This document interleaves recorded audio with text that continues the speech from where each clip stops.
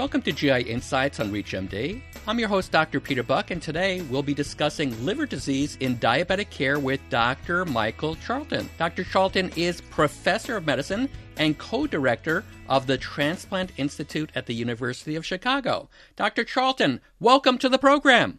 Oh, thank you for having me. Pleased to be speaking on this important topic here today. Thank you so much. So, Dr. Charlton, let's start with some definitions. Please define non-alcoholic fatty liver disease, NAFLD, non-alcoholic fatty liver, NAFL, and non-alcoholic steatohepatitis, also known as NASH.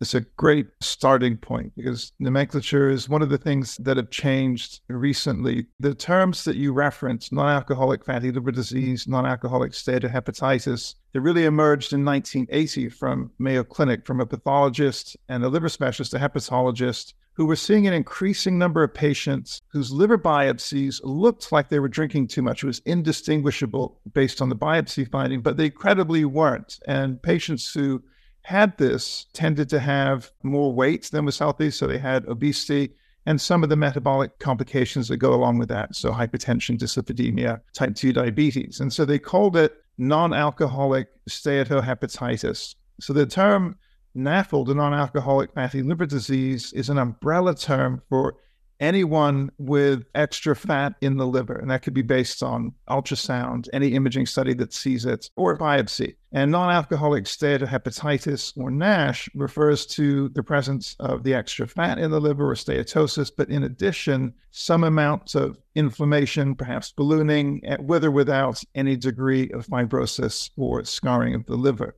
Now, about a month ago, that nomenclature changed. It was problematic from the beginning because it's a negative definition. There are very few terms in the whole of medicine where you refer to a disease based on what it isn't. There are a few examples like non-A, non-B hepatitis was around until we knew it was hepatitis C. And then we very quickly changed the nomenclature to hepatitis C.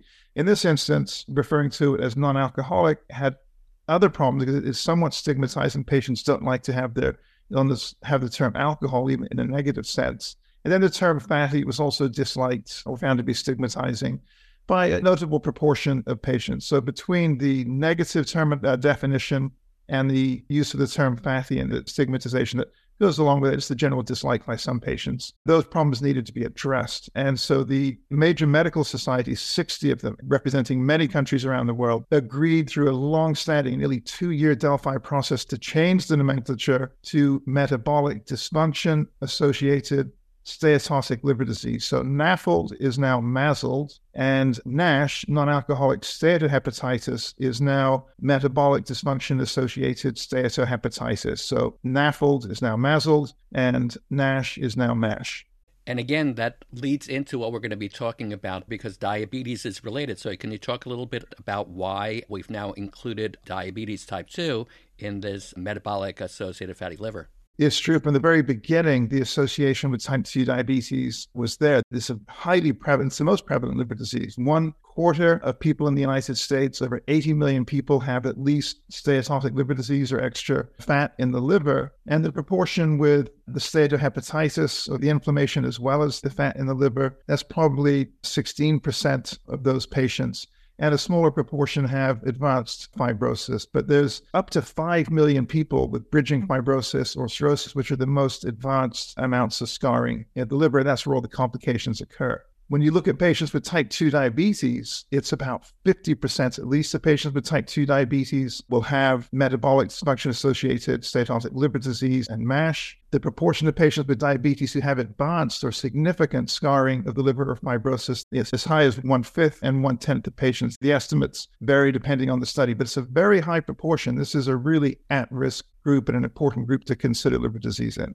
Thank you. And here's a really important question. What should we know about the progression of NAFL to NASH, cirrhosis, and hepatoma?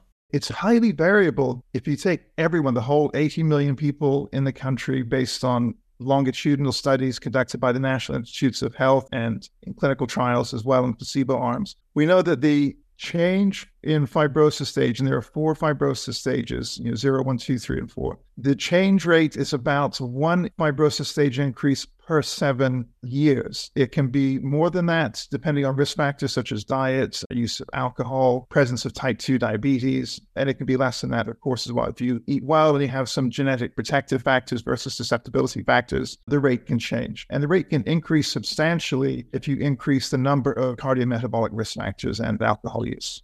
And that's a wonderful segue to the next question. There are many of our primary care providers listening out there. How should clinicians be utilizing fibrosis-4, also known as FIB-4, to assess the state of fibrosis?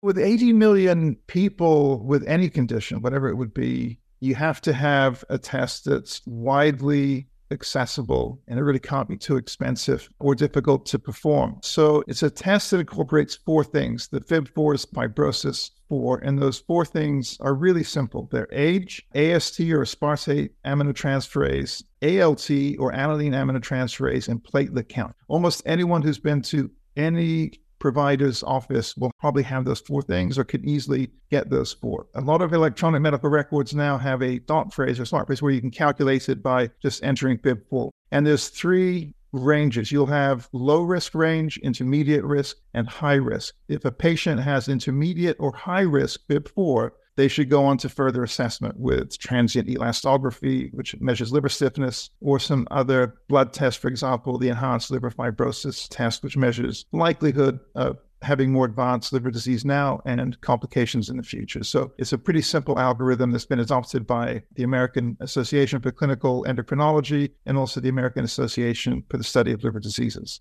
So a follow-up question with regard to that, and that's been in the literature a lot these days, is the accuracy of FIB-4 in making that initial diagnosis. How would you comment about that? It's a test which is very good at excluding people without disease. So the specificity is good, but it's not that sensitive. So if you have somebody with an intermediate or higher risk, their likelihood of having disease is variable. But people who have a low risk FIB-4 score, they're 95% likely to not have advanced disease. So you've excluded it in 95% of patients. That's pretty good. And there aren't any tests that meaningfully perform better than that. So it's really good at excluding people without advanced disease. And that's how it really needs to be used in a large practice setting. Thank you. For those just tuning in, you're listening to GI Insights on ReachMD. I'm Dr. Peter Buch, and I'm speaking with Dr. Michael Charlton about liver disease in diabetes care. Now, Dr. Charlton, if FIB-4 is high, why are confirmatory tests necessary?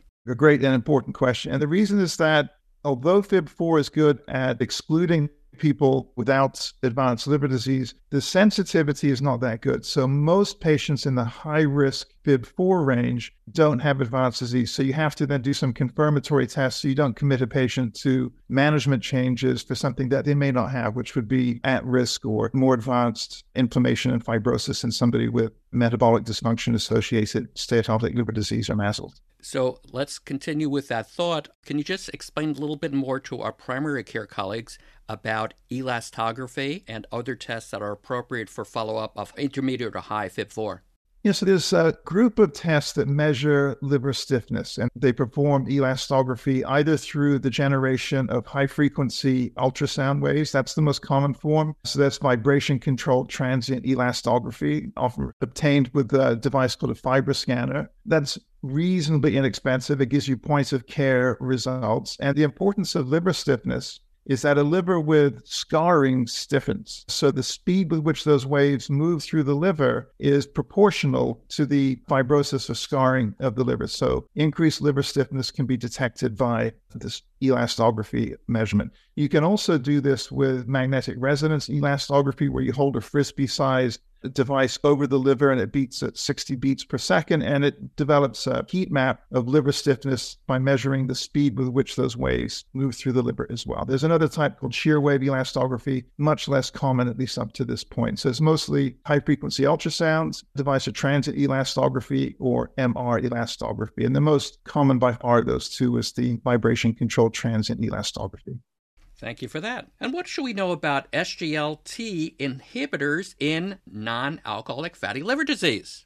Well, these have been really exciting therapeutic agents for management of diabetes now and expanding a group of indications. And because of their mechanism, inhibiting glucose absorption in the small intestine for SGLT1 and in the kidney for SGLT2, you're going to decrease the net energy absorption and retention in people. And this is important because the net retention of lipids or fat within the liver is proportional to the amount of energy that's delivered to the liver. And glucose is an important part of that. They have other things that are appealing in that they decrease the risk of cardiovascular events as well. And by far the most common cause of death in patients with MASLD or MASH are cardiovascular events. The second most common is cancers. So there's an inherent appeal from several regards to these two types of medications. In addition, SGLT1 seems to increase the production of glucagon-like peptide receptor agonists endogenously as well. So between the weight loss, the decreased glucose excursions, and the decreased cardiovascular risk profile, these are very appealing drugs, but they're very nascent in terms of the clinical trial results that are available in MASLD and MASH. In the last few moments of our discussion, Dr. Charlton, what else should we know about liver disease and diabetes? I think it is one thing that anyone who's listening today would take away. I would love for it to be that when they think of somebody or they're seeing a patient with established or new diagnoses of type 2 diabetes mellitus, they think of, say, a bell. And you look at blood pressure, eyes, lipids, and you add that fourth thing, which is liver. Liver disease is highly prevalent in patients with type 2 diabetes. And it's much more likely to be a clinically significant issue in patients with type 2 diabetes. So add it to the list of things that are routinely evaluated for. And you're just starting with that simple FIB4 in patients with type 2 diabetes. So think type 2 diabetes, think liver. Well, we've certainly covered a lot of ground today. I want to thank my guest, Dr. Michael Charlton, for joining me in this important discussion. Dr. Charlton, it was great speaking with you today. Likewise. And again, thank you very much for having me. For ReachMD, I'm Dr. Peter Buch. To access this and other episodes in this series, visit reachmd.com/GI Insights, where you can be part of the knowledge. Thanks for listening.